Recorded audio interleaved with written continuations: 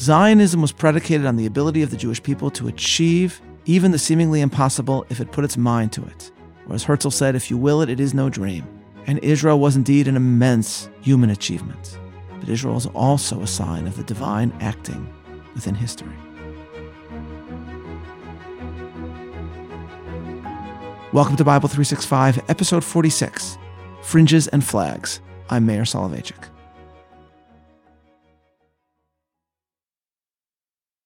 We have no flag, and we need one. If we desire to lead many men, we must raise a symbol above their heads. So Theodor Herzl wrote in his pamphlet, The Jewish State. And though some early versions of the Israeli flag that we know today was already being used in Zionist groups in America, it is to Herzl's friend David Wolfson that Herzl's own support for the Zionist flag is accorded. Before the First Zionist Congress, Wolfson found inspiration in a very Jewish item. As he described it, quote, "At the behest of our leader Herzl, I came to Basel to make preparations for the Zionist Congress. Among many other problems that occupied me then was one which contained something of the essence of the Jewish problem. What flag would we hang in the Congress Hall? Then an idea struck me. We have a flag, and it is blue and white, the talith with which we wrap ourselves and pray. That is our symbol. Let us take this talith from its bag and unroll it before the eyes of Israel and eyes of all the nations. So I ordered a blue and white flag with the shield of David painted upon it. That is how the national flag that flew over Congress Hall came into being." End quote. The blue and white of Israel's flag came from the blue and white stripes on some versions of the talit, the Jewish prayer shawl. This, in turn, was taken from the colors with which Israel is commanded to adorn the edges of Israelite garments. Thus, perhaps, in these two colors, blue and white, we can discover the essence of the mysterious history of the Jewish people. The tale of blue and white begins with an obligation involving Israel's sartorial splendor.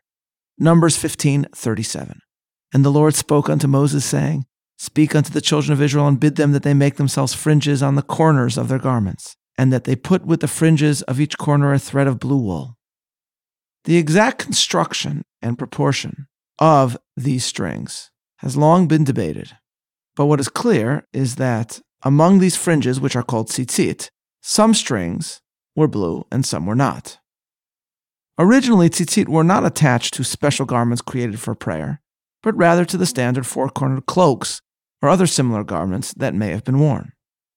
Then the Almighty adds, "And it shall be for you for fringes, and you shall look upon it, and remember the commandments of the Lord and do them, that ye go not after your own heart and your own eyes, after which ye go astray." For Maimonides, the meaning here is that the blue strings, standing out amidst the other fringes, are meant to remind us of God and of His commandments. In understanding this, we must review ancient Middle Eastern fashion.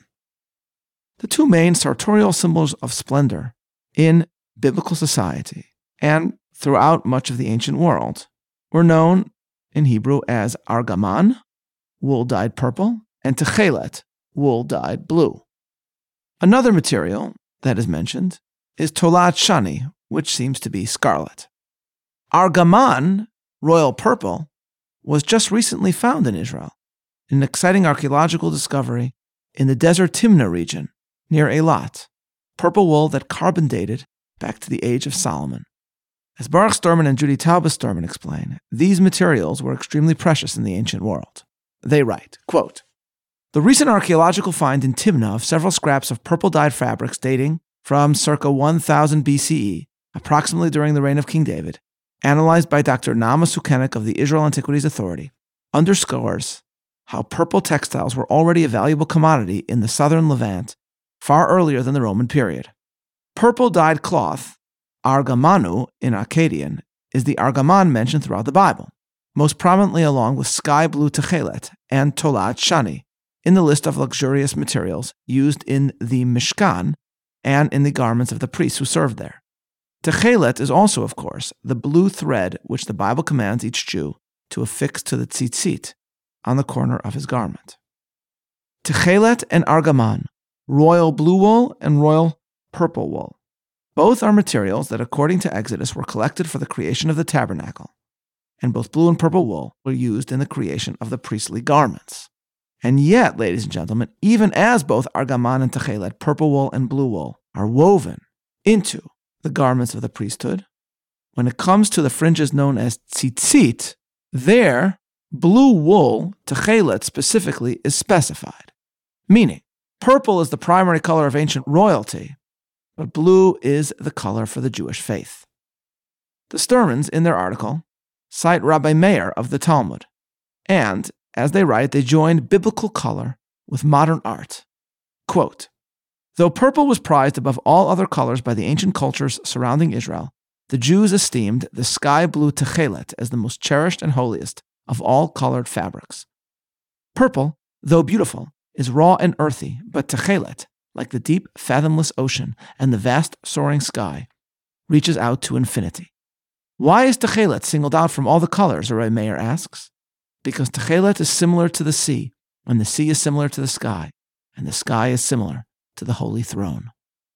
Along the same lines, though from an entirely different milieu, the great Russian artist Wassily Kandinsky, who had the fascinating neurological condition known as synesthesia, where he experienced color not only visually but also audially, writes, the deeper the blue, the more it beckons man into the infinite, arousing a longing for purity and the supersensuous.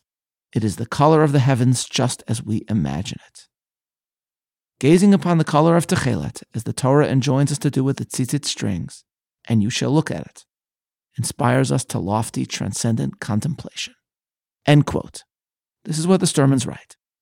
Thus, the sky blue wool utilized by the priesthood in the holy is also meant to be tied to the end of garments by Israel as a sign of the transcendent. Israelites are described in Exodus as an Am Mamlechet Kohanim V'Goy Kadosh, a nation of royal priests, a holy people. The techelet, the strings of blue that adorn the corners of their garments and which match a color of the priestly clothing, highlight the fact that the transcendent God dwells amidst the people. It is with this in mind that we see a possible connection to what follows immediately in Numbers after the laws of Tzitzit. Chapter 16. Now Korach, the son of Yitzhar, the son of Kahat, the son of Levi, took, and Datan and Abiram, the sons of Eliav, and On, the son of Pelet, son of Reuben.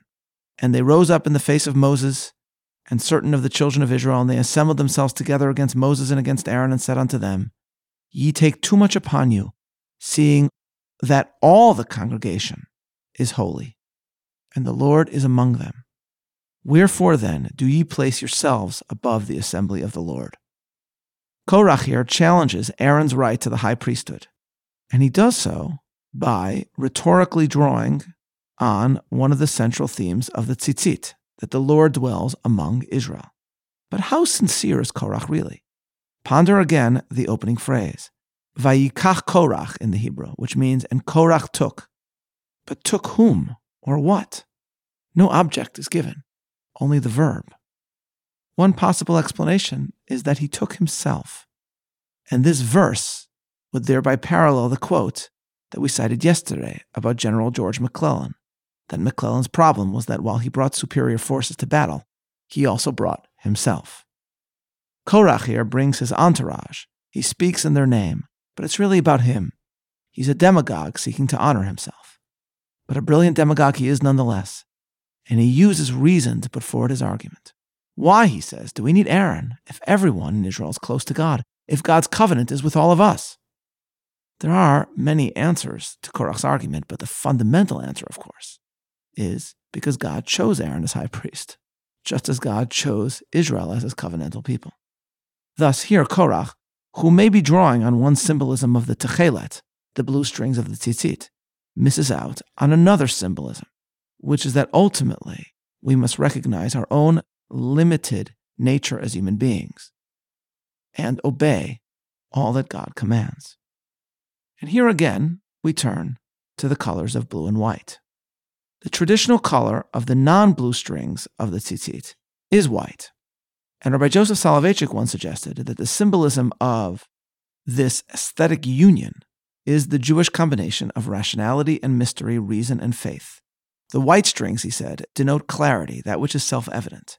They bespeak the power of the human mind to perceive, to deduce, to innovate.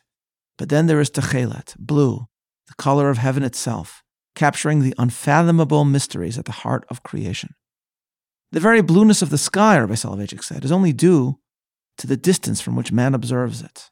White strings and blue strings, together, connote the human ability to understand, as well as the mysteries which human beings cannot understand. Judaism does not deny the power of reason, but it also calls for us to recognize and remember that there is someone far greater than ourselves. It is God that chose the Jews, and it is God that chose Aaron and Aaron's children. That alone is sufficient. It is therefore significant that Moses responds to Korach's request for the priesthood by focusing on another ritual that, as we have discussed, also symbolizes the humility of the human mind and the aspects of life understood only by the Almighty. The ritual of incense which suffuses the tabernacle, whose cloud limits the perception of those that stand in the sacred sphere, as a sense of mystery envelops all. Moses instructs Korach and his mob in Numbers 16:17, "And take ye every man his firepan, and put incense upon them, and bring ye before the Lord every man his firepan, 250 firepans, and Aaron each his firepan." It is Aaron's incense that is accepted. Korach and his men are swallowed up by the earth, their challenge denied by God. Their pans are beaten into a crown for the altar of incense, a reminder of the election of Aaron and his children. The incense of the tabernacle is brought twice daily by the Kohanim, the priests, on behalf of Israel, and its symbolism is like that of the blue fringes. Both are signs of God's indwelling in Israel, but they are both also a reminder that God's infinite wisdom profoundly surpasses our own, and it is our humility before Him and our faith in His wisdom that is the source of our obedience. We can now return then to the theme of blue and white and what it means for Jewish history. Over the centuries, the art of creating blue wool, techelet, was lost, and Jews therefore wore only white strings, attaching them to special four-cornered garments used for prayer. Some remembered the covenantal color scheme by placing blue stripes upon these white garments. It was this color scheme that inspired Wolfson's design for the Zionist flag. And perhaps we can now appreciate how appropriate it is that white and blue, ingenuity and mystery, ultimately adorned the symbol of the Jewish state. Zionism was predicated on the ability of the Jewish people to achieve even the seemingly impossible if it put its mind to it. Or as Herzl said, if you will it, it is no dream. And Israel was indeed an immense human achievement. But Israel is also a sign of the divine acting within history. Those that built Israel made a desert into a flourishing garden, created a modern state, a mighty military, and a source of scientific breakthroughs, a startup nation. But what we have cited from Paul Johnson, the British Catholic historian, is also true. That, quote, in the last half-century, over 100 completely new independent states have come into existence. Israel is the only one whose creation can fairly be called a miracle, end quote. And what Johnson means by this is that the events that preceded and followed Israel's declaration of statehood are so staggering that providence alone, not merely human effort, fully explains them. Israel truly is white and blue, simultaneously a modern democratic marvel and an enduring reminder of the mystery that is the endurance of the chosen people. Today, many centuries after the method of creating techelet was lost, it has been found. The blue wool is made the same way as the purple, but one additional ingredient is needed, the light of heaven itself. The Sturmans, leaders in the techelet field today, tell us as follows, quote, both argaman and techelet are derived from the secretion of a small gland in the sea snails of the murex family, found in the Mediterranean Sea. Different species of murex naturally yield various shades of purple. To produce the pure sky blue of techelet, another step is required: exposure to sunlight at a specific stage in the dyeing process. This phenomenon was discovered only 40 years ago, though it was evidently well understood by the ancient dyers, end quote. Today, if you visit Israel and go to the Petil Techelet organization, you can see this happen. Imagine looking at a piece of wool dipped in dye as some literal light from heaven shines upon it, and it turns blue.